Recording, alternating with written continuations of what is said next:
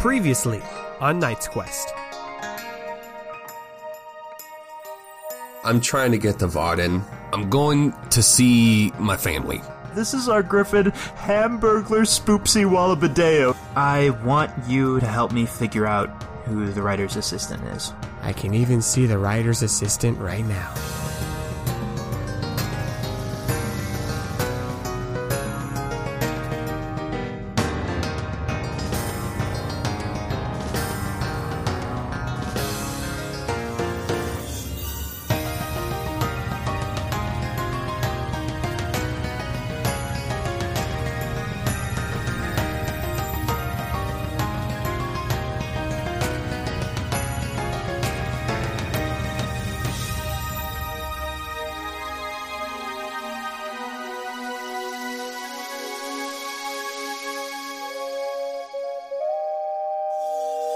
Welcome everyone back to Knight's Quest, and today is a very special episode as we are getting ready to celebrate our 4-year anniversary. Our 400th episode, yeah! Nope. No. That's what that means, I think. No. In order to have 400 episodes, we'd have to release 2 episodes a week. We do the opposite of that. Right. I want Another bi-weekly. I want to try and communicate this to you guys, and I don't know if I'll be able to do it in an audio medium, but like just a few hours ago, Usually people do that with words, but go for it, I guess. Yeah. A few hours ago, I was so ready to be in this spot, talking about how long we've been doing stuff, and then I said the word Sphinx penis about 20 seconds ago, and that really pulled me out of it. Yeah, no, hold on. Let me give a timeline for everyone else. A couple of hours ago, Jake phone called Jamie and me. We were preparing for today's episode, and we had an emotional, truly emotional, heart-to-heart. It was how a much really we love being good friends, and how much we've grown over the past 4 years. It was beautiful. Like, hey, we should talk about that. Yeah. And then somehow we started talking about candles, which then Jake said was phallic, and then he said obelisk is also phallic, and then he said Sphinx penis, and I said let's start the episode. Because the obelisk in DC is the Sphinx's penis all the way through the earth. Like in DC Comics? Just like that scene in the Eternals. I can't believe I've now heard you say that sentence 2 times. And I'm going to hear you say it again a 3rd time when I edit this, and a 4th time when I listen to it. I made the Eternals joke. I want the credit for this. God, I fucking love this podcast. It was my idea to have a giant person waking up from the bowels of the earth, but all that comes out of the surface is just his dick. Can we say loins of the earth? The loins of the earth, of course. Thank you. Yeah. That's what I meant to 4 say. years. 4 We've been years. doing this for 4 years. Can you guys believe it? That's longer than I went to college. Not longer than I went to college. Yeah. Look how far we've come. 4 years of Sphinx peni. You have to add an extra year because there was a whole year in college of like odd peni jokes, which led to the heinous gods being created. Yeah, Oh a my whole God. pantheon. I thought we weren't going Or to a tell the fans pantheon. that. I thought we were going to keep that information from them, that all of our badass, awesome, heinous gods came from a discussion about dicks. I think they already knew. Oh, Deep down, they did. Even if subconsciously, they knew. you know what? For the 4-year cold open, I'm going to give you guys the actual real genesis of the heinous gods. Yeah. Okay. And it is a gif of an otter. So you know that one scene in the Eternals? It's a gif of an otter smacking a clamshell on its hip over and over, but its face is Ezio from Assassin's Creed, and in rainbow, like strobing font above it, it just says Bene over and over again. Yep. And we said that constantly, and then I adopted this weird pseudo-Serbian accent. Okay, this part I remember, yeah. Which eventually became Benes. Yeah. And then we were watching someone play Halo, and I saw the main aliens, which are called the Flood? Sangheili. Oh. The elites. That's what they're called? The elites, yeah. Yeah. And their mouth opens up into 4 prongs, and we thought, what if those are peni? And then we're like, that's horrendous. have 4 peni, and then we played Soul Calibur 2, and there was character creation. There it is. Yeah. And so we created Janus, which was the 4 peni creature, right. And then Banus was the 2 peni creature. No, the 1. No, the 1. Banus had 1. Yeah. Banus had 1. And they were like, well, we gotta have ones in between, so du meaning 2, dujas, 3, trujas, and then while we created them, we realized they all had little bits of rainbow in their creation. We're like, well, we need one more. But what's above Janus? We're like, well, Pentas. And then we're like, Janus Pentas.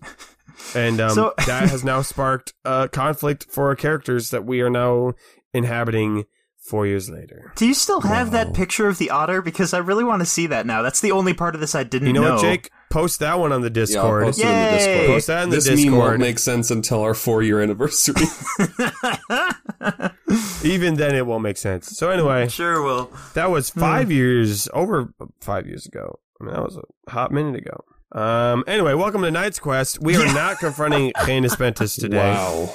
Let's do this episode right here, right now. We are in the fortress, in the mountains of Rillian, and we just had a wizard's duel. Yeah, we did. Quist won, defeated Conquest, and the Mirjic book was destroyed. It's true. But a mountain Throckmorton came to the root of the Heart of Anima to drink its goodness, and we all had to hide inside the fortress, where Leroy had recently been hit with Mirjic and was laughing because he could see the strings, and he made an audacious claim that he could see the writer's assistant right now.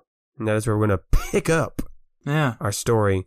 Raynor's just going to go for it. He's just going to go over to him, probably even grab him after all the shit they just went through, and just be like, who is it?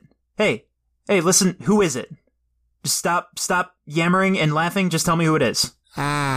We come back to Leroy, asking for Leroy's help. Oh my god.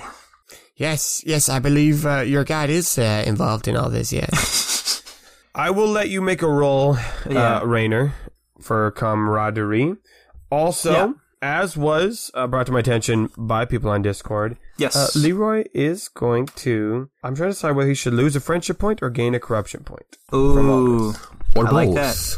I'm going to have him gain a corrupted part. I think both is fair, because I think you could argue that the event that caused him to lose a friendship point was 2 episodes ago, and the corruption point was last time.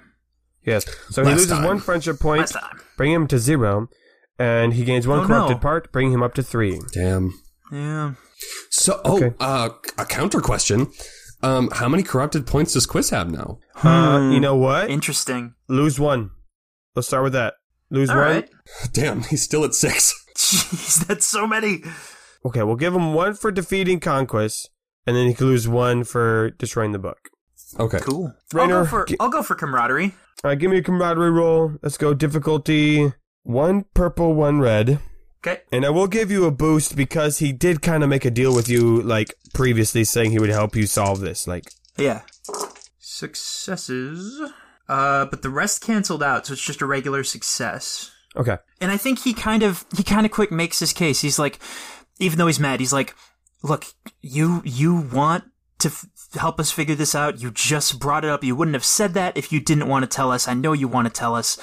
And I want to know too, man. We're on the same page here. We're on the same, to quote a spiritual phrase, we're on the same page right now. Hey. Yeah. All right. You're right. I do want to tell. I can't. It's so exciting. But oh boy. I don't want to just say the answer. I want you to figure it out, Ray. I want you to figure it out. So, here's what I'm going to tell you. Here's what I'm going to say. Yeah. Here's my big clue for you. Uh-huh. So, we've all figured out that the writer's assistant was definitely in Goldon at some point for some period of time. Right. But they're not there anymore, maybe. Now we're thinking, oh, that means they left as a human body to somewhere else. But what if we've seen spirits, they change from like a physical form to like a spirity form? Yeah. What if they changed into a spirity form and did some spirity things like, and he starts like wiggling his fingers as if moving a puppet, pulled on some strings. Okay. Eloise is not interested in this. She's fed up with Leroy, and she, her fucking meteor hammer is damaged. Yeah, so she's got that's like fair enough. she doesn't know anybody in Gul'dan. She's always been kind of an outsider to this conversation. Raynor is gonna quick ask Trouble if he's physically okay or if he's been hurt or anything, and Trouble's just like, yeah, no, I'm fine, don't worry about it. He's sulking in the corner, but he's not hurt. Raynor's gonna say, Grylta, is there anything more we should be doing for Quiss? Hey, I checked him up. He doesn't seem hurt, like, at all. Just a sleepy guy. Yeah, sorry, just double checking. Okay. Okay, Leroy. Yes. Are you implying that it is someone who may be manipulating our journey even if they aren't physically here? Is that what you're getting at? Maybe? What I'm saying is... Yeah. The Rise Assistant probably wants to be invested in us, or in you, as many of us are. And so in Gul'dan, easy peasy. They could just talk to us. They're just there. Now you're traveling around, someone from Gul'dan's following you. That's kind of suspicious. It's kind of weird. So what if they were able to keep tabs on you by pulling the strings of someone here? Someone you probably wouldn't notice doing, someone you'd probably even forget about. Jake is standing up. Jake is leaving. Jake is pacing. Jake is staring at me. Jake is giving me a look right now. He can't hear me. He took his headphones off. He is sighing. He's returning back to the chair. He's sitting down. He is putting his headphones back on. Okay, Raynor has absolutely not figured it out yet, because I haven't. He's like, okay, so... like, I don't... Like, okay, someone in our group is being manipulated by someone, and their strings are being... Are you talking about Quiss? And Mirdrik's been messing with him, but that doesn't make any sense. Are you talking about me? I mean, Are you talking about Raynor, you? You have no strings to be manipulated. That's why I was confused, okay? There's only 3 of us left from Gul'dan, unless I'm miscounting. Unless you're including PB, okay? There's only 3 of us left. Eloise is going around and, like, counting everybody, making sure we're all here. She's like, Quiss, Grylta, Grorg, Raynor, Leroy, Chubb, PB. Is that everybody? Trouble. I think that's everybody. I think Conquest is not here, obviously, because he's dead. Jonathan's not here. I'm pretty sure that's everyone. Yeah. We're all here? Well, okay, we didn't say Abil. Wait, what the fuck? Wait, no. Yes, I am here. I'm just, oh, God. Finished. I'm sorry, I'm just finishing writing down, what happened, right now. Because, that's what I do. I've been just, writing everything down for this whole journey. No, hang on. As your accountant. What part of what Leroy said pushed you towards Abil? Someone maybe you would forget. Well, yeah, sure, that part, but he was talking about Gul'dan and stuff, wasn't he? I guess I'm a little lost on what's going on right now. I was a little distracted. Okay, Raynor is going to turn to Abil, and with his hands on his temples, as if he's trying to ward off a headache, he's going to say, okay, Abil. Yes, Raynor, yes. I truly, truly apologize if we meant to ask you this before and we just never got around to it or other stuff came up. Do you happen to know anything about the religion of writerism and someone called the Writer's Assistant? Well, let's see. I know about writerism is a pretty big religion. The Writer's Assistant, you've brought it up a few times in the conversation. You guys have trying to figure out who it is. We're supposed to talk to them so we can try to get Rhaenys Petis free, I think, was the big plan. Yeah. Other than that, you keep talking about the Gul'dan and making bets. I don't know anybody there, so I kind of zone out when we get to that part. So no, I have no idea who it is. I don't know why. I don't know. I guess I thought I was onto something, but I don't think I am. Raynor, you're so close. Am I? I genuinely don't understand what's happening right now. I don't know what you guys are getting at. I don't know why Jake looks so horribly disappointed. Jake, are you disappointed in Jamie or in me or in this whole concept? Definitely me. Yes. Okay, Leroy, say what you just said, but say it again, please. Okay. We gotta figure this out, Leroy's man. also kind of like pinching the bridge of his nose, like, you're so close. Yep. Rainer, you're on the cusp. Yep. Someone from Goldon was most likely the writer's assistant. Yep. We left. Yep. They had to leave too. Okay. Probably became their spirit, and then manipulated the strings of someone in our group that you wouldn't notice. So you're saying someone who used to be a person in Goldon is now a spirit and is messing with Abiel? Yes. So who would that be? I mean, the princess, maybe? Like the princess what? Okay, I'm not trying to be contrarian here. I genuinely don't understand how that helps us answer the question. Oh, like the question of who in Goldon? Yeah. Oh, I have no idea. Rainer slams his head on the wall. Rainer just hits his head on the wall with a dull thunk because this is baffling right now. I think Abiel's like, well then, sorry, what are you saying? What are you saying is happening to me? Am I okay? Am I alright?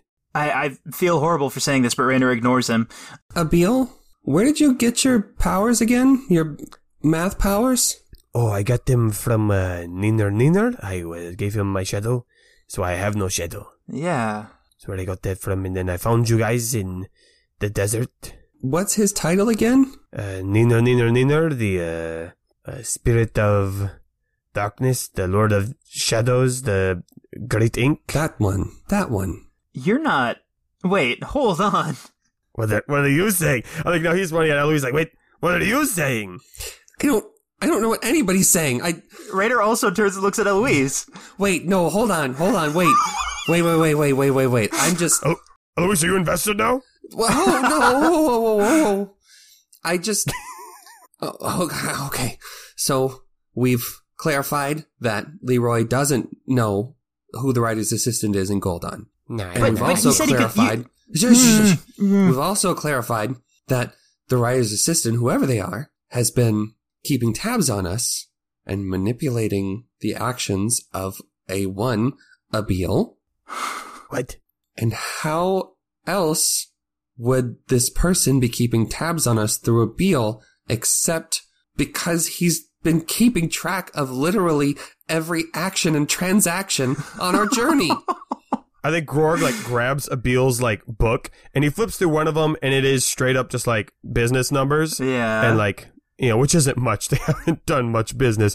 He grabs another one and it is he shows it to Eloise and then shows it to Rainer and it is, a word for word depiction of your entire journey since since the Oasis. Well, no, it would be before the Oasis, wouldn't it? Because they met him in the middle of the desert.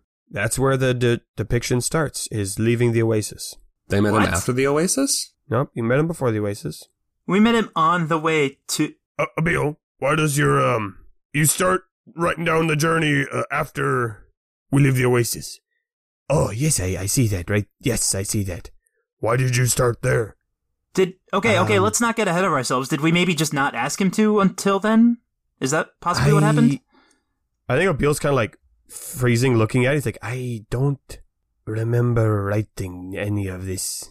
I'm sorry. I don't write in this book. I write in this one. And he holds up the numbers, business. I'm a numbers guy. Okay. I write down numbers. I am an accountant, not a scribe. No one ever told me to write down our journey. I don't know why I did.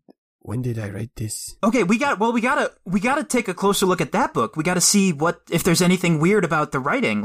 If none of us wrote it, or at least none of us remember writing it, we could pick up clues from that, right? Give me ratiocination. We're doing this. Let's go. Excellent. Yeah. Difficulty 2.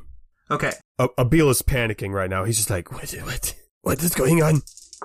I got a success. I got 1 disadvantage. You compare the two books, and you notice the handwriting is the same pen. It's the same quill, clearly, between the two of them. The handwriting is different.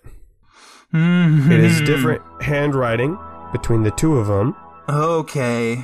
And the disadvantage is going to be... we still don't know what the fuck that means. Yeah. I mean, yeah, that's fair, actually. I'll give you 2 with the success. The story starts after you leave your time with Sim. Like, it starts with you leaving the Oasis. And it goes through the entire dungeon. This is... through all your time in the jungle. The farthest thing from what I was expecting. And it seems to only be depicting, like, the group's journeys. Like, it's not anything like, it's not a diary. It's not Abiel talking about his feelings or anything. And it focuses on you, Rainer. Can I see what the most recent thing is? Yes, the most recent thing was what he was writing down right now. He was describing the fight that you guys just had, was what he had most recently written down. Rainer is about to tear his hair out. He's like, Leroy, when you said you saw the writer's assistant, what did they look like? Well, okay. What I saw was, and now Leroy is like, he's all in now. He's like, he's here. He's like, okay, well, what I saw was, I saw the strings, and I could see them getting plucked when people were talking. You know, like, I said something, and then what was happening, the string was being moved.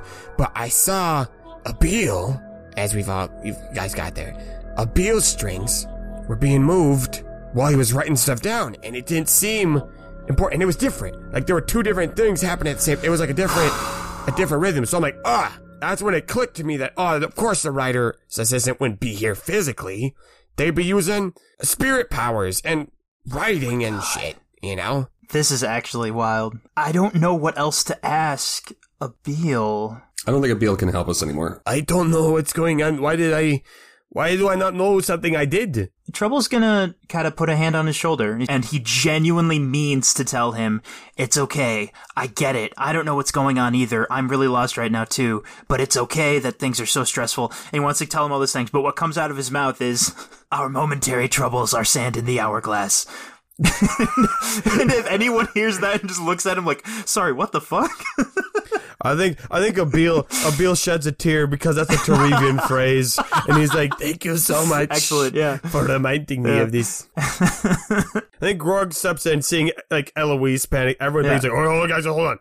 Why do we need to find the writer's assistant?" Because we think that's our best lead on how to get the information of how to set Heinous Pentis free. Which we kind of have to do, or else I'm gonna die. I don't know if I've told everyone that outright. If we aren't able to do that, the spirit Heinous is going to kill me. Right, no, I got that. I think everyone's take a chill pill. Yeah, sorry. It's been a stressful day. Absolutely, it has. We don't need to know who the identity of the writer's assistant is. We just need to contact them somehow. Let them know what we need. And I think we got our guy. And he gestures over to Abiel, and Abiel's like, what? How do I do that? You think we can talk to them even if we don't know who they are yet? I don't know. That's how normal people work. You can talk to them without knowing their name. Leroy. Leroy, thoughts? If you try, I can let you know if the string moves different. Up until this point, we were assuming we would have to call somebody in Goldon with the Saki-Taki. But if this person is a spirit, there's the chance they could just be listening to us right now? I think so. Well, are they? Eloise says to the air. This is great. This has gone off the rails already, and I love it. Hey guys, everyone, try not to shout. You don't want to disturb the Throckmorton.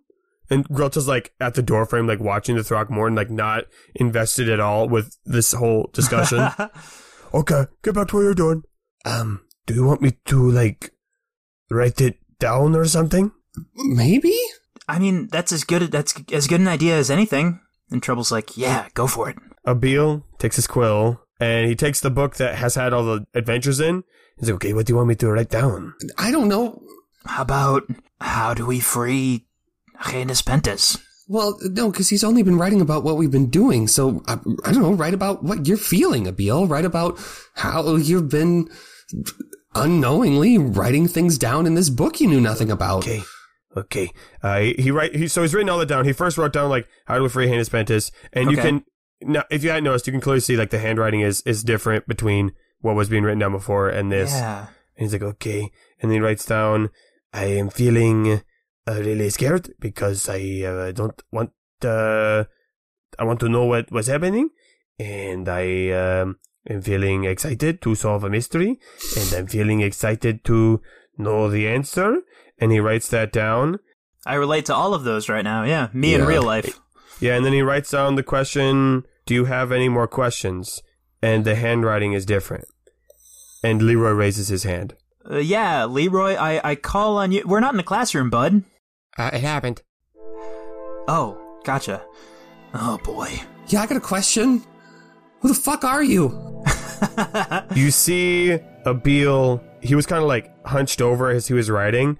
You can see like his posture changes. Oh, no. And he like sits up a little bit more upright. And he like smiles a little bit. And Leroy's like, yeah, right now. Something right now. And Abil says, I don't think we've properly met before, Eloise. God fucking damn it. And he like extends his hand to like shake. Trouble breaks away from him and leaps back towards the other side of the room. This is terrifying. If nobody else moves forward, Eloise is going to slowly extend a hand, like brow furrowed. Yeah. Like one hand where her hip be at, and the other. Yeah, and he shakes her hand. Okay. Nothing happens. He says, I'm sorry, I could not resist the antics and trying to solve the mystery. I love the puzzles. I love watching it all unfold. So excuse me for the dramatics. Is this supposed to be? What is this? Is Abil still in there? Is he okay? Have you been Abil this whole time? Abil is fine. I am just taking control over these strings for just a moment, and this is how it will be. Oh, Trouble's hackles are up. Trouble is like ready to throw down when he says that. Trouble, I will not be fighting you. We are on the same side. We are on the same team here. Are we? Well, of course, you are in the party of the hero for the writer, who I am the assistant of. I mean, we're all working for the same goal here, to tell the story. So wait, hold on. Two questions. One, who are you in Gul'dan? You want to just jump right to it? We don't. I don't know how else we would get there. We're not. Look, I'm Mr. Spirit, sir. We're not good at this. Like, it's taken a really long time to get to this point, and we're not getting any closer in terms of clues and puzzle solving. If you want to give us a hint or something, I guess that's fine, but otherwise I think you're going to be disappointed. Yeah, we can keep the dramatics going, but it's going to be like 20 questions for a while. Because like so far, all we have is started after we left the Oasis, which honestly doesn't help. I don't understand why that happened. All right, I'll tell you. I'll have my big reveal. Is this what you want, the big reveal? You want the... I don't want it. Oh, hold on. I don't want to... I'll give one more clue. I'll give you one more clue. You guys are smart, Rainer. You're very smart. I've seen you. I've seen you solve many complicated puzzles. Physically? I mean, you had to solve at least 4 riddles, so I think you can do this. I think you were fine. Yeah, we split those up among 4 of us, though. We all kind of took a team effort on that one. Okay. I chose Abil because he was in the background, unnoticed, forgettable, common. That is how I work best. I am not supposed to be the hero. I am not supposed to be the center of attention. I'm just supposed to be there in the background, making sure everything goes smoothly, nudging you along, making sure you go in the right direction, Rainer. This didn't help at all. This didn't add anything at all. I mean, highlighting something that's not nothing. I guess... Are you Oliver? Abil smiles, and he goes, "Oh, boy. From day one." Oh, God. Yeah, I imagine we have a few fans who are going to be happy to hear that. I was sent to Gul'dan to shepherd your arrival and your journey, and, well, let's be honest, Rainer, it was a pretty tough start, but... You have come so far, physically and metaphorically. I mean, you truly have embodied the hero so well that you were going off to crazy places. I was able to follow around a little bit. You probably didn't notice, but in the Oasis, I was You know, they were selling vegetables there. I was there. That was a throwaway line. You didn't even notice. It was right there. But then when you were going into a dungeon, Lord, they don't sell vegetables in dungeons. No. So that's when I had to change my approach and follow more from a distance. So I've been here the whole time, and I really haven't had to do much. I mean, you guys have been doing so good. Really, it's been a great story. So many twists, so many turns. The writer really loves it. I mean, this story has been top notch. You kept him on his toes, and that's what he likes. That's why you're here, is to really just make the story better. And you have. But I thought you needed a little help, I could tell, so I thought I'd come in. Eloise is holding Abiel's business ledger. She has it open to a specific page, and she's like, okay, I've got to admit, this is underwhelming for me, because I don't know this Oliver. So this doesn't really add anything for me. But we all owe Rainer quite a bit of money. Do you remember what I bet? I don't remember. Can we wait to do that? Yes. I suppose you can do that after I'm gone. Yeah, that might be not particularly of the grandest importance right now. We might want to table that until after we've paid Grilda, even, honestly. Okay, so wait.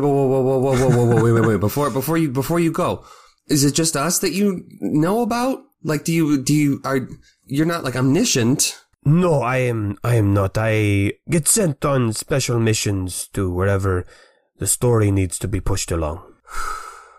Right. But I know what you're asking about, and she's okay for now. Not for nothing, sir, but last time we were told that it didn't exactly turn out to be trustworthy information. I can understand your hesitancy, but you know, the story has to continue. We have to keep the tension up. We can't just have all the problems solved right away. I mean, we got to keep it engaging. So, but I understand this is stressful for you when you're on the inside. It's a totally different experience.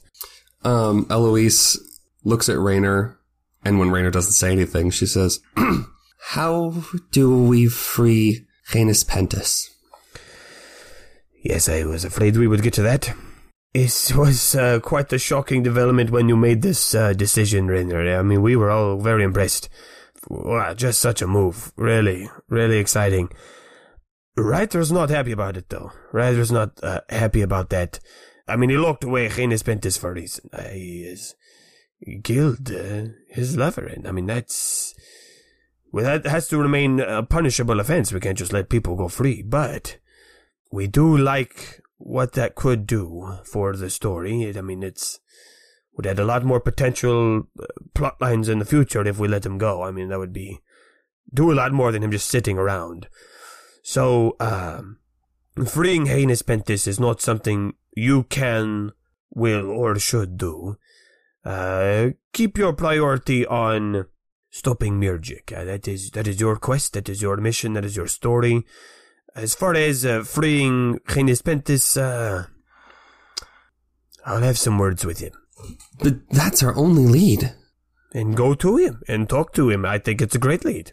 Okay, you want me to follow the plan up until the point where the 4th is expecting me to actually physically set free the 5th, and at that point, I'm gonna not do that, even though Rhaenys is right there, and try not to let him kill me. Is that the plan? Is that the game plan here? Is that the raised tension? I think he smiles and he's like, well, that would be very exciting.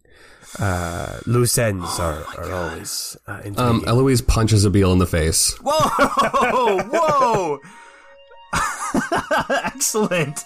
Okay, I don't think you need to roll for that. I mean, he's Abiel being inhabited by Oliver, so he... Oh my god, even when we're giving him more character development, we can't help but dunk on Abiel. And he kind of like coughs a bit and stands up and is like, well, you've grown a lot too. I mean, from the flute-playing girl to now one of the best fighters in the group. I mean, your character arc has been truly phenomenal. I mean... She grabs Abiel by the lapel, like pulls him down to her level and like rears back for another punch.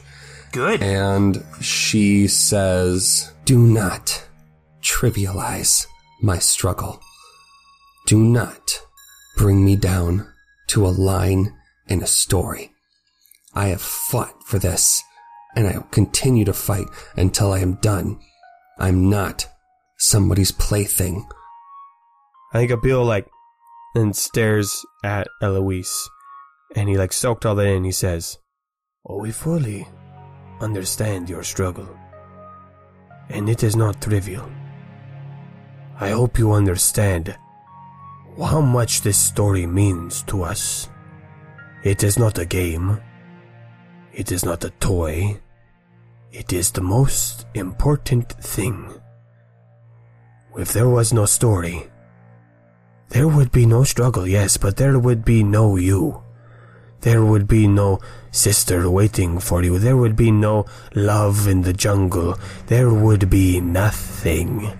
And if the story goes south, it all ends. Do you understand that it must be a good story, or the story is over?"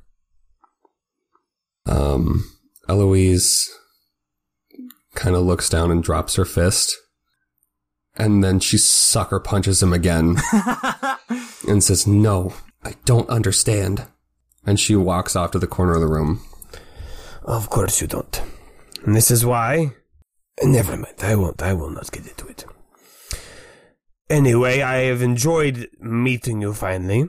Abil will not be happy that you have punched him twice in the face. So you will have to deal with that later, I suppose. Anyway, he massages his jaw and he says, "Reiner, you are the hero. You do as you wish. It is your free will. It is your story. I will talk to the writer. We'll see if we can think of some interesting plots about setting the Genius Pentis free. Or maybe some other consequences. Do not worry about our follow-through. You are our hero. What would we do if you died? It's been a good story, Reiner." I don't think you should contact us again. I don't think you can help us. I suppose I cannot at this point anymore. Well then, I will let you be. You've had a long day.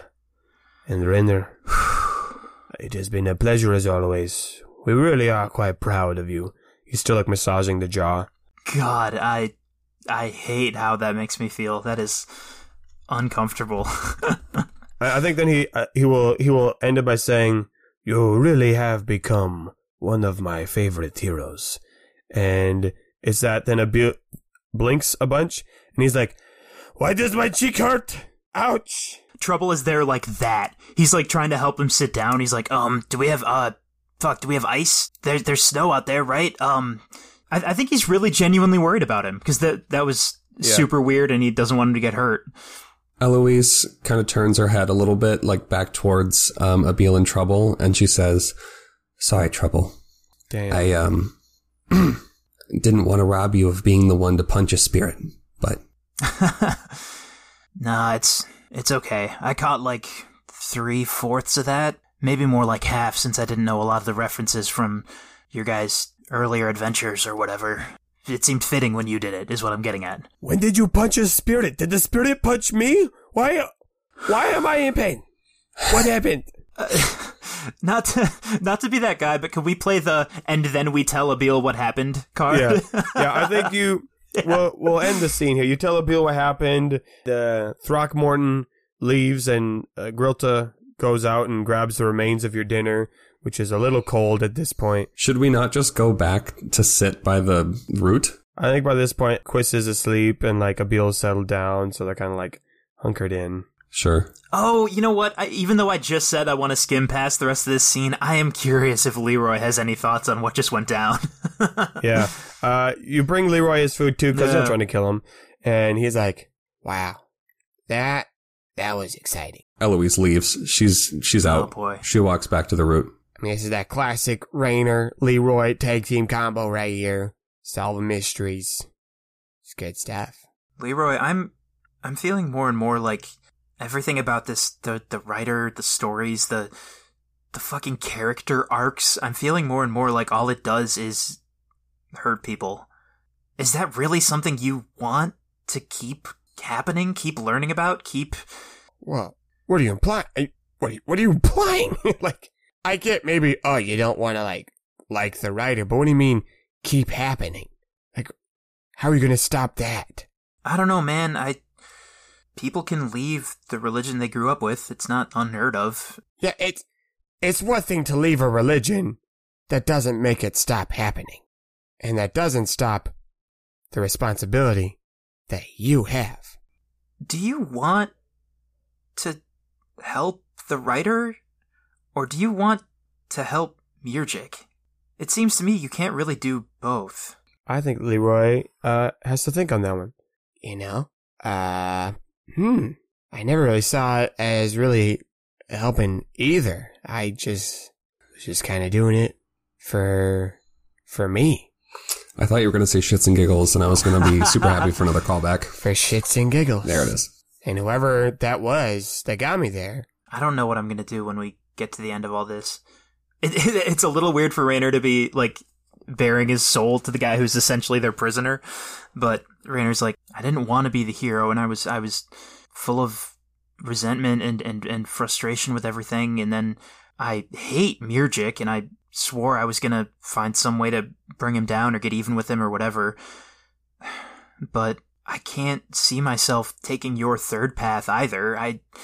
It feels like I have to pick a side in all this stuff that's going on, and the only one that makes sense, the one that everyone's telling me I need to do, is be the hero, and more it's seeming like that just... It feels like being a piece in a game that someone else is playing, and I can't do anything to actually help the people I want to help. All I can do is move across the board, you know? I think Leroy says... I mean, Raynor, this is why you gotta go to the library. You would have learned all about this stuff long ago. You know, this is what all the readers would talk about, is what you do when you get free will and how, like, all the values of that, like... Is there, like, a special book about, like, what to do when you're the hero? Step 1. Hero for dummies. I mean, yeah, that was kind of like, we believed any of us could be the hero, so you just had to be prepared. So, yeah, actually. I thought you'd read it. No, you know what? I never did. Well, maybe that's even better. Can I decide to have that bit of the scene end on Leroy and Raynor just, like, for a little bit pretend that they aren't in this weird, super serious prisoner situation, and they just, like, reminisce about Gul'dan and chat about, like, how the library worked and stuff? Yeah. Yeah. I think that's how that scene ends. Yeah. The crew gets ready for bed, and... No more Throckmorton sightings. Yeah, no more Throckmorton sightings. The next morning, they will head out from the fortress, and Grylta leads them further up the mountain to confront Genis Pentis.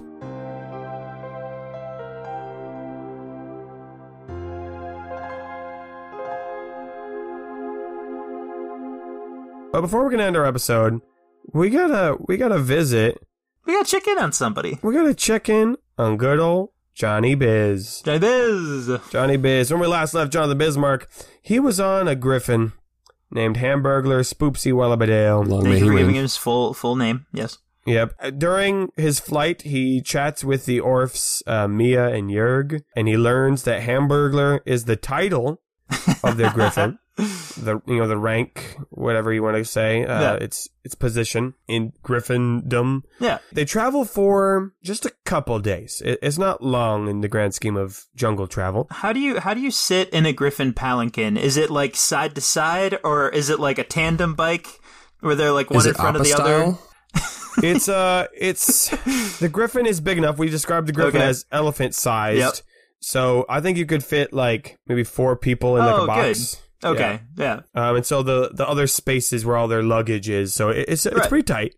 You know, they weren't planning there being a third person on here, but it works out. And so they have some friendly chats. Does Jonathan tell them about his life, or does he keep it kind of secluded? Do they ask him about his life? I think so. Hey man, so what's your story? Like, what's your life like? Yeah, so it was opened up. The price of a free Griffin ride is one life story. I think Jonathan tells them about... He tells them about his life in Gul'dan. He tells them about the Better Business. Yeah. Oh, of course. He tells them about everything since they got to Rillian. He just kind of skips over how they got there. Yeah. Right. Talks about performing, talks about like traveling the jungle with his friends, talks about being Grorg's like home village. Right. And how he ended up meeting them in the woods. I think they have friendly chats along this journey. They listen to his stories. They tell him, if I say they tell him stuff about them, then I have to say that, and we don't got time for that. So they have friendly chats. Yeah, they ask him about the bin snarches and the proud bin snarch name. Yeah. Is that? Oh yeah, because that's what they okay. Yeah. So as they travel, again, most of the journey, they're flying over jungle, right? And while there is a variation in the terrain, for the most part, it's pretty consistent. Now, when they fly pretty high up. I mean, the Griffin can get some good elevation, and Jonathan can breathe, but, you know, he does have to get used to it. But there is some magic around the Griffin that they have in the palanquin that, you know, makes it so they can fly even higher and make it all work. I think that's what they try to explain to him. They try to explain the magic of how, like, the air system in the palanquin works, and it just literally flies over his head. Yeah, he just smiles and nods. Yeah. But after maybe 2 or 3 days of flying, the terrain below changes. And from being a chaotic jungle to being an organized, almost like quilt of patches. Cool. There are clearly marked out regions and areas. Some of these patches, you know, they're not all squares, but they all seem to be connected, you know, where there's a clear distinction between one area and another. If you guys have ever flown in a plane above like a rural area. Yeah. If you've ever been in an airplane, you see this, but Jonathan, of course, has not been flying before, so this is a new thing for him. There will be areas of clearly cities, towns, houses being lined up, areas of a farm, like farmyard spaces, growing all types of different plants, some of them more orchard-like with trees, some of them more grass plants, you know, all kinds of different, you can't quite tell, you're up in the sky, but definitely lots of them with buildings and city life. There's a couple that seem a bit more wild, like, oh, that's the jungle, but it's in a contained little zone, and in these jungle zones, he sees these pink crystals sticking above the treetops. Okay. Maybe they would be the size for us of, you know, smaller skyscrapers sticking above the canopy of these garden patches. Very cool. As they're flying, though, the mountains, which were to their right, to the east, continue to escalate. And the craziest sight, more than any of these patches, more than any of these, you know, cities or towns or gardens, is there is a tall mountain, a cluster of them. But sticking out from one of these mountains is a large, and when I say large, I mean almost like another mountain jutting out at an angle. A large pink and magenta crystal. Uh-huh. The crystal is clearly carved and with smooth facets. It's like a prism. A five-sided prism sticking out from the mountain, and there seems to almost be like an obelisk, if you will. Stop! Don't ruin this for me! Don't ruin this for me right now, you son of a bitch! Don't ruin this for me! Let me do this. This pink and magenta crystal seems to have like a slight mist, almost like cascading off from it. It's not heavy, but it seems like condensation cooling around it and then sloping down the mountainside. Also, as they have been flying closer and closer, Jonathan is not a magic guy, but he has been feeling different. And at first, he attributed it to the flying high in the air, to the weird elevation, but it was clear that as they were getting closer and closer, instead of feeling weaker, like you would assume from an elevation, he was feeling better. Like he would wake up feeling more rejuvenated and feeling stronger. Yes, I heard the word I said, Jake. I heard the word I said, okay? And as they get closer to this crystal, and he looks at it, and he sees this crystal, and of course, Mia and Jörg pointed out to him, this is the heart of Anima. Now, you might notice that you're starting to feel a little different physically. That is the G-forces. You'll probably pass out soon. No, I'm just kidding. It's the heart of Anima. Hey. You make bad joke, brother.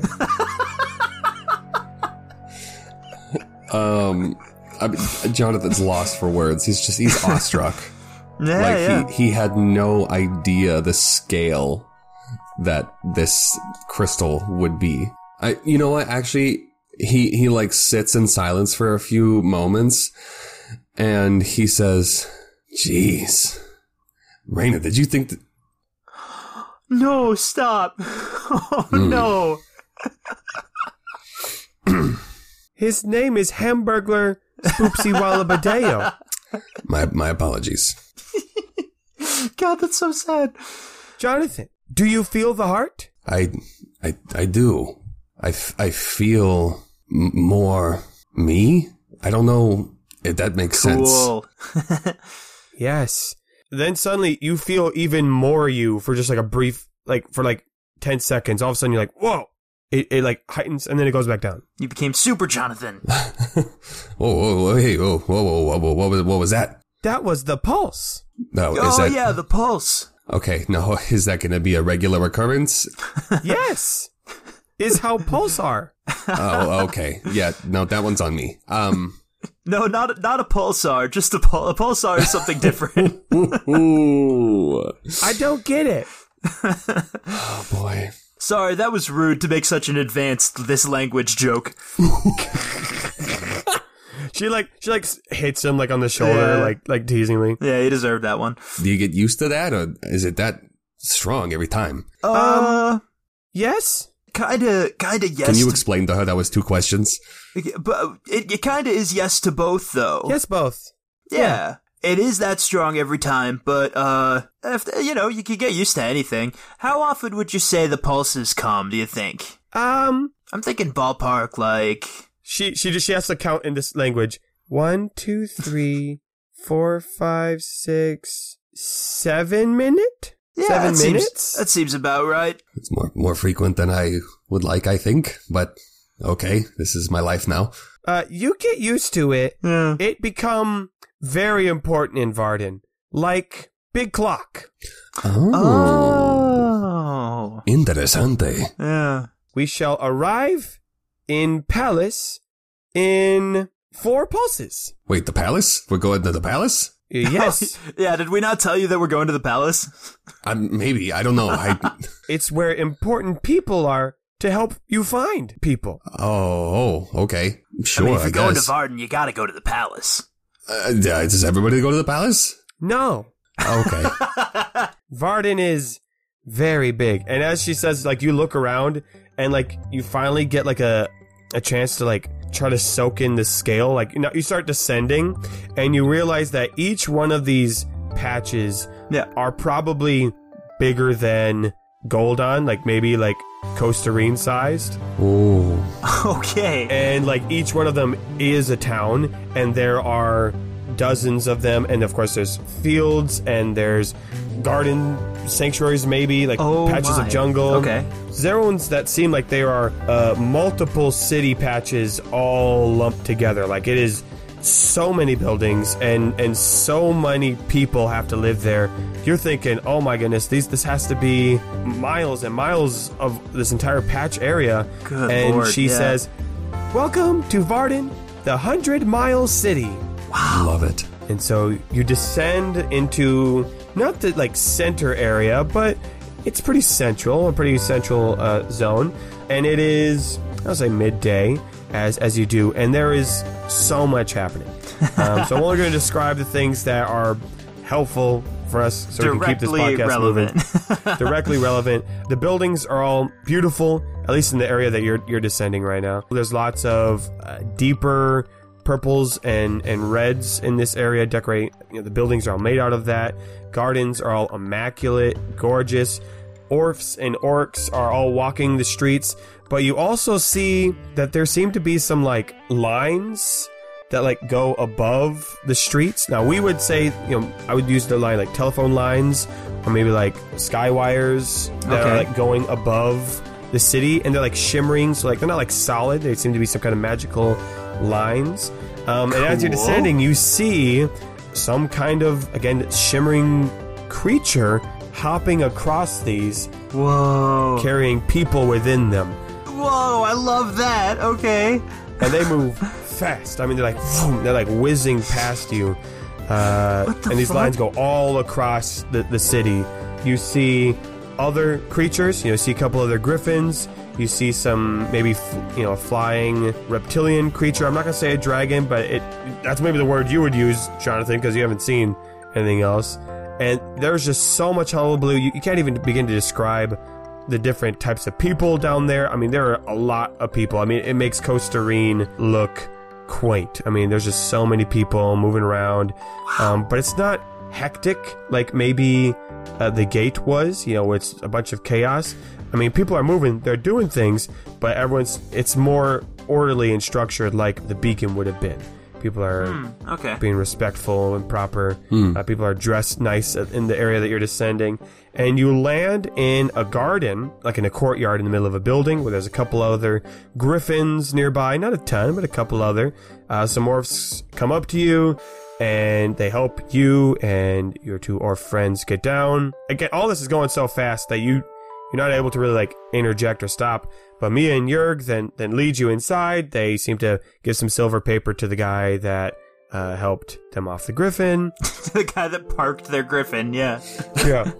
They lead you inside this massive building. Not bigger than the Bawayu or the Arch, mind you, but it's still a pretty big and notable building with lots of tall glass windows, spiraling peaks and towers, but not in a chaotic way, in pleasing and beautiful way. And inside you see more orcs all pleasantly strolling. Some of them are writing things down, some of them are speaking. You see some of them having like serious conversations. Some of them seem to be almost chuckling, but not like in an uncontrolled way. They're like as they walk around. They're all speaking Orcish, so you don't know jack what they're saying. Yeah. And they're gonna just lead you down some hallways. Jonathan, do you do anything? I think Jonathan tries at a couple different junctures to grab the lazy river to just try and slow this down. Hey, okay. But I don't think he's successful. And I think he's made painfully aware that he dressed down to go through the jungle. Oh yeah, he did. And so he's not at all prepared for any of this. I think he's trying to He's reaching into his bag as they're walking. He's got it on his chest instead of on his back. And he's reaching inside, trying to figure out what do I wear? We're in the palace. I look like a hobo. And he's just so overwhelmed. Every time he tries to speak up to ask Mia or Jurg a question, it just gets caught in his throat because of how dazzled he is by all of this. And they've almost kind of they're still guiding you, and they'll talk to you every now and then, but they now are chatting quite quickly in Orcish, and will then chat to people as they approach. You see them do, again, some greetings that you're unfamiliar with, some handshakes that you don't know, some bows that seem a little different. And so anything you learn in the beacon, you feel does that apply here?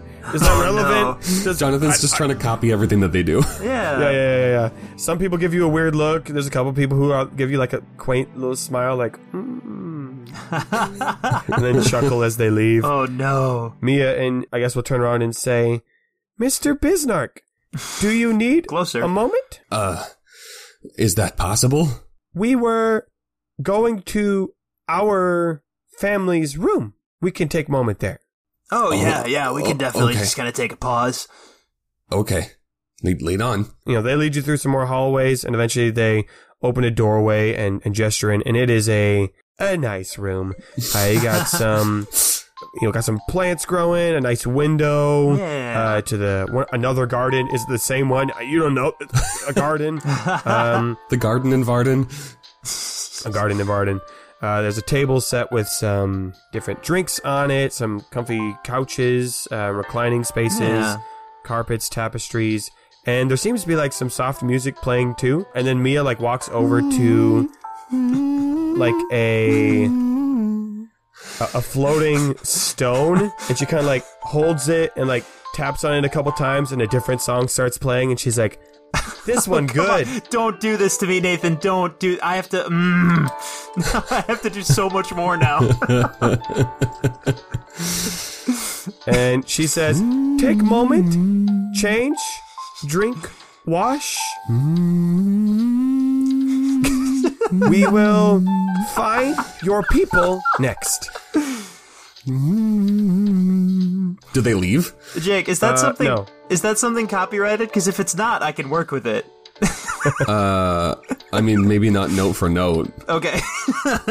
So they're still there. Yeah. Yeah. Well, they're probably taking the opportunity to do the same, right? Wash up, get nicer clothes, kind of just take a second. Yeah, there are some like dressing dividers, like some curtains. They go over to some wardrobes and they bicker about which clothes to put on. Okay, yeah. Jonathan goes behind one of those different dividers and he kind of like upends his pack. And he's looking for the disguise kit and like maybe a couple other things. Yes. He like picks up the fumble coat and he second guesses it and he puts it back in the bag. He's gonna channel Salazar. Ooh, okay. Ostentatious. Yeah. Do you have a move for the disguise kit? I'm pretty sure. I think so. Let's do a move. Come on, Johnny Biz. Yeah, disguise kit. Uses IP. And the ability that I use is dependent on the situation, so I'm gonna say charisma. Yes, definitely. I'm going to say, again, I'm trying my best to make this role not always love stuff, but I think it's just you're trying to like draw people in, you're trying to charm them. Sure. I'll let you either do camaraderie if you want to be friendly, or if you want to do more of a intimidating power move, like Salazar kind of would try to do, fear. Or if you're trying to get people to be like, look at this guy. It's a seduction role. That's seduction. He's in an unknown land in a very like uncomfortable situation. It's camaraderie. Like he's just trying to make friends. Okay. I'm going to go difficulty 2, setback because of the unknown environment. That's a triumph, baby. Triumph, baby. Oh my god, the second one in as many episodes. Now, Jake, because we don't normally get this many triumphs, you get to decide, do you keep that and pocket it as a TP, which will then, it'll still count as a success. Like that, it's not like that symbol goes away, but the triumph won't come out, and you can save that TP for later to do a triumph move, or it can come out right now. Also, what is the total rolls? It's a triumph with 2 disadvantages. Okay. So if you save the TP, it'll just be a success with 2 disadvantages. Yeah, I'm gonna keep that. All right. Because I don't think this particular situation warrants a triumph. Very good. Okay. So mark down 1 TP. Yep. And it'll be a success with 2 disadvantages. So you're able to get on a good looking outfit. The disguise kit, you're able to find a nice cape in there, some, what would be nicer clothes than Goldon. You just kind of stick with like, hey, nicer clothes for Goldon. It's tried and true. Yeah. Not nicer clothes for here. In this process, you put on one of your more fly shui objects. So either your jester's cap, your boots of butt kicking, or the fumble coat. Which one do you think he puts on? Boots of butt kicking, but only because I base them on Balenciagas. Okay. So you put on the boots of butt kicking. That is a setback. Yep. Obviously, it might help you later, but it's not quite the style. It's still better than Miner's boots. Yeah.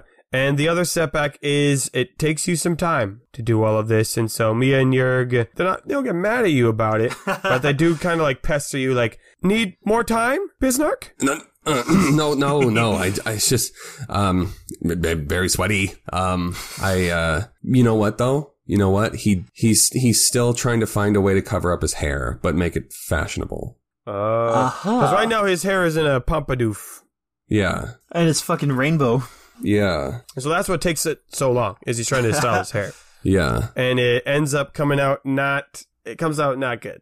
Well, no, he's trying to hide it. Oh. He had it under a bandana when he was walking through the jungle. Sure. So then does he want the cap? No, I don't think the jester's cap is what he wants to go for with this outfit. Okay. Then maybe, does he ask for help for like, I need a hat or something? Yes. See, what do we have for something like that? Let's see. Put on head. Crown? No. What about a really big wig? Big wig. Big wig. And I think then Mia goes into one of the cupboards and comes out with a ring, like a ringlet, like a metal band that will go around your head. Okay. She comes over and she puts it on top of your head and she like gives it a tap and white flowing hair comes like pouring out of it. Long white hair. And she goes, perfect. This is bizarre. Jonathan Bismarck, the impossible fan art, because he changes every 2 episodes. No one can draw him ever. Yeah, Jonathan catches himself in a mirror and he's like, okay. It doesn't look great. Oh, no. Oh, man. Better than the rainbow hair. All right. I'll say this, because this is clearly an Orf wig, because all the Orfs have this, like, longer, more, like, paler hair. I mean, some of them, like, style it, but, like, they all have long hair. And you are human, man, and you do not have long white hair.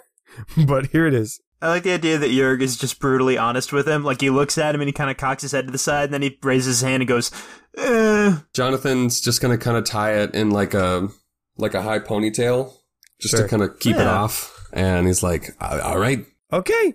2 finding people. Let's do it. Uh-huh. I think probably during their flight, he had told them that he was interested in the maker of this wand, right? Like, that was... Yes. The one lead they had. They lead you down some more hallways and bring you into a lower room of the palace that seems to have, not be like a boiler room, but it seems to be more mechanical in nature. There's more pipe work, there's some tools laying around, and there's another orphan there, and me and Jörg go up to him and they chat with him for a little bit, all in Orcish again. You don't know what they're saying, but you can see that there's an orc. This is an orc that they're speaking to, and he's kind of nodding his head.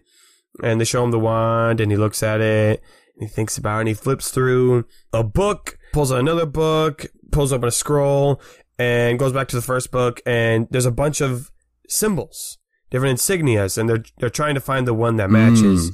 And they find it, and he kind of like slaps himself on the forehead as if like, of course, well, I should have known this. And they thank, they nod, and they give him a friendly handshake, 2-handed handshake. And nod heads quickly and go back and say to Jonathan, okay, we find your people. Here? No, not here. We know where, though. Oh, okay. Where? In Varden. All right. I feel like I can't have Jörg say anything because I have no idea where you're going with this. She chuckles. And she says, in Human Market. Makes sense. To be clear, that is a market where there's a lot of human vendors. I got that. Yeah. Not market of human. Right. No. I feel like I can't. You've already done so much for me. I can't really repay you at all. I feel like I can't ask you for anything more, but I have no idea how to get there from here. We shall. Oh, okay. Yeah, why not? And Mia kind of like skips, like she's like leading, like you can tell she's having fun with this kind of journey. Nah, don't worry about it, Ben Snarch. This is way more interesting than what we were supposed to be doing. Oh, okay. Thank you again. They lead you out of the palace, and again, there's just this beautiful, grand entrance with multiple tall statues that are maybe they're floating? Are they animated? They're moving? Interesting. You can't quite tell. You're walking fast, you can't really notice, but again, there's some beautiful plants that again, there's even one that like, you see someone like, kind of like scratches like the chin of this... Of the plant? Of the flower, and it kind of like leans in. And as you walk through the garden, you feel another one of these pulses, and as it does, you see a lot of the plants turn towards the heart of Anima. And kind of like like they're brighter. Some of the petals get like bigger for just a second. The leaves might get bigger, or they like stand more upright. And then after the pulse, they kind of like go back to maybe the way they were. But again, you keep walking. There's no time for questions. Yeah. You walk back out of the palace again. There's a wall around it with a large like mother of pearl gate. Ooh, love it. With multiple guards on the outside, orc and Orf alike, but more orcs in the guards. And they lead you down one of the streets where, again, there are carts being traversed on the land, being pulled by horses, being pulled by horses, being pulled by other creatures that you've never seen before that are maybe bipedal or four-legged. Again, moving so fast. There's no time for any questions, Jonathan. Must make next pulse. Only couple minutes. Wait, why? That's when it leaves. With what leaves? Hurry! They lead you down the street, and you turn a corner, and you turn another corner, and you walk up some stairs. They're metallic. Some metallic stairs, and there is a line of people that are all moving in, single file. There's a gate that you have to walk through, and people are paying silver paper, or some people are like showing an ID or maybe tapping a badge, and people are being let in. Right. People are being let in, and of course, me and Jurg go up there, and they also kind of pull out. They had it pulled out beforehand; they were ready, but they pulled out in it a metal insignia that had some gems on it. Both of theirs were matching.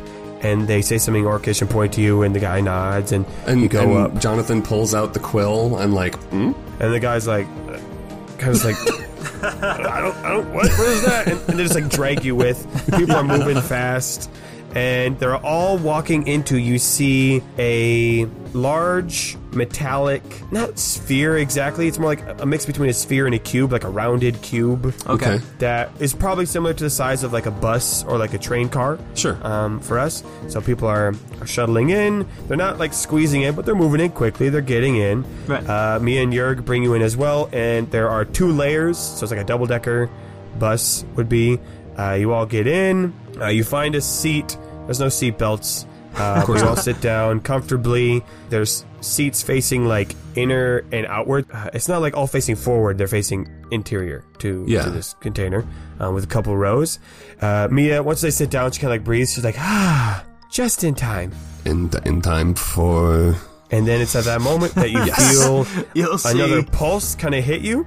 And you see extending from the front and the back of this container, this shimmering, glistening energy that kind of creates like a head and 2 legs up front, and 2 legs and a large bushy tail in the back. And then you move upward, and it jumps. Yeah, and it starts jumping forward in like a sine wave pattern, going up and down on these shimmering lines, moving incredibly fast. I mean, you look out the window and the world is just blurring past you, like bullet train speed, just whizzing past as you are now above the city again, moving so fast, and everyone around you is completely calm. Some people are reading books, they're having a conversation, not even taking notice to what's happening, while the world around you is just streaks and lines. And after about, you feel it had to have been at least 2 pulses, right? It's the only metric you have. So it's about 15 minutes of time. I mean, it's a decent amount of time. It's a big fucking city, yeah. Yeah. It eventually slows down, and you see the head of the creature in front kind of like shake a little bit, and as it shakes, it glistens and sparkles and disappears, and the carriage rests, doors open, and everyone files out, and she says, come. Yeah, Jonathan like kind of jumps up from his seat and like sprints out a little bit and looks back at it. And it's just the same as it was, right? Yep. Oh, yeah. But you were in a very different place. The architecture seems to have changed. It seems to be a lot closer to what you're used to. More regular stone and wood buildings, though the road itself does seem to still be pretty nice and clean. You do see more humans, though there's still a lot of orcs and orphs around. But you see humans. You haven't seen other humans since you've come here. And they say, just down here. Is this goodbye? Do you want goodbye? I don't know. I mean, you guys have helped me out so much, and if you leave me now, I will truly be lost. Yeah, we probably shouldn't do that. Let's just stick with them until we find the people, at least. Yeah, find the people. Yeah. Oh, okay. All right. That was a weird little moment we just had. Let's go. He starts walking in the direction that they pointed. They're still moving, but not as quickly. You can tell like they had been rushing earlier, but they still move with a sense of purpose. You are getting the sense that this city moves quick. This is not a quiet city. But as you move down the streets, even though it is more familiar, it is still very foreign. There are a lot more floating objects. You see people, kind of whizzing around above you. There's a couple people like walking on top of the buildings. And of course, every now and then, one of these carriages whizzes above on one of the shimmering lines.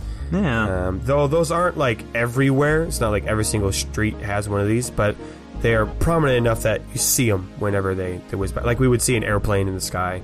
Like, even though it's not an airport there, you see it whiz by. Yeah. And eventually, after walking for maybe another hour, they walk for a bit. They get to a building, let's say a 3-story brick and mortar building with a glowing sign above with a matching insignia to what was on the bottom of the wand. And you can see there's smoke rising from a chimney off the top of this building, and you can hear the sound of metalwork from within. Oh boy. Jonathan takes like a deep breath. He's okay. Jonathan's staring at the building, and he takes a step back, and he like turns and like looks the other way down the street. What's wrong, man? I don't know what I'm doing here. I think before Jonathan can finish the sentence, that door opens, and somebody steps out, and the person, kind of closes the door behind him. He doesn't see them right away, but when he finally does look up, he seems a bit confused at first, and then his eyes land on Jonathan, and he looks a little surprised. And he says, "Is that you, Johnny?" Hey, Joey.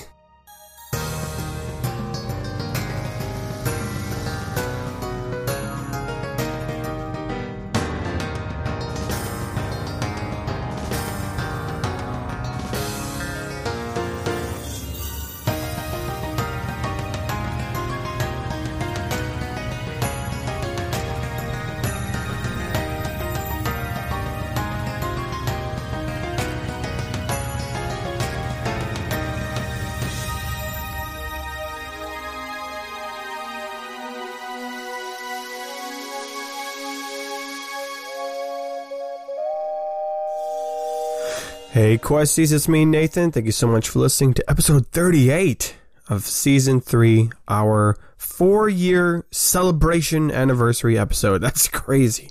That is a long time, and it hasn't really fully hit me how long we've been doing this show, but it's been great. It's been fun. Thank you so much for joining us along this journey. A couple quick things in celebration to talk about. Of course, we got our Gorf Ball tournament, which is less than a week away at the point of airing of this episode, August 20th. So if you want to join us for that, make sure you register. I know some of you wanted to go and haven't registered yet. Do that so we know how much food to bring and how the tournament's going to look. That's important. Do it. Go to kqpodcast.com. Click Gorf Ball. Register. While you're at kqpodcast.com, of course, you can check out the merch. That's a fun way to celebrate 4 years. Buy yourself some little bits of merch. Check out the music. There's lots of music to listen to. Or, of course, while you're there, you can click on Patreon. Your support through Patreon is one of the reasons we've been able to keep going for so long, and that's not a financial burden on us. So thank you to all of our patrons for your support.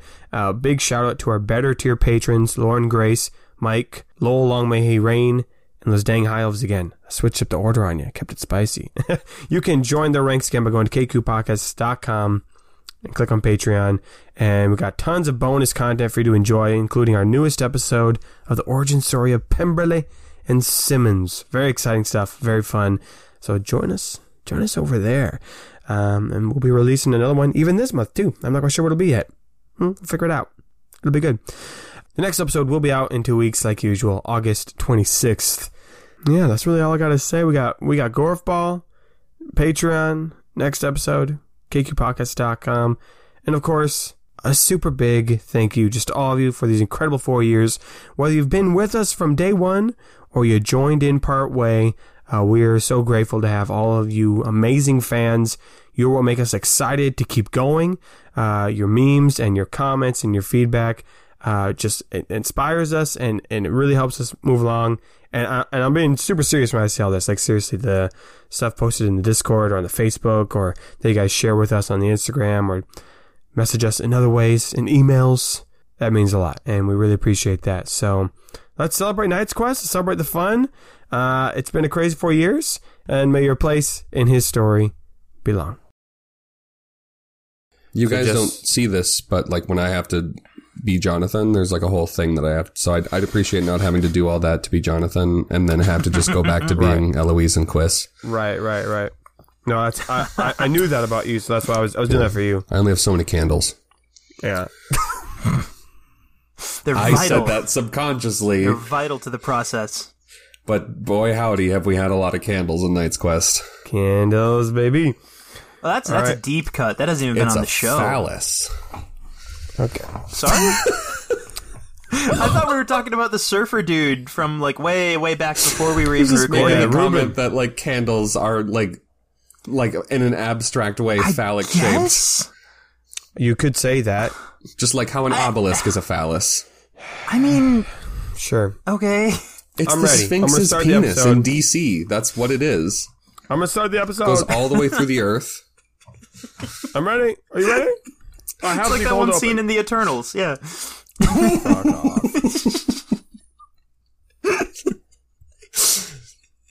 Are you ready?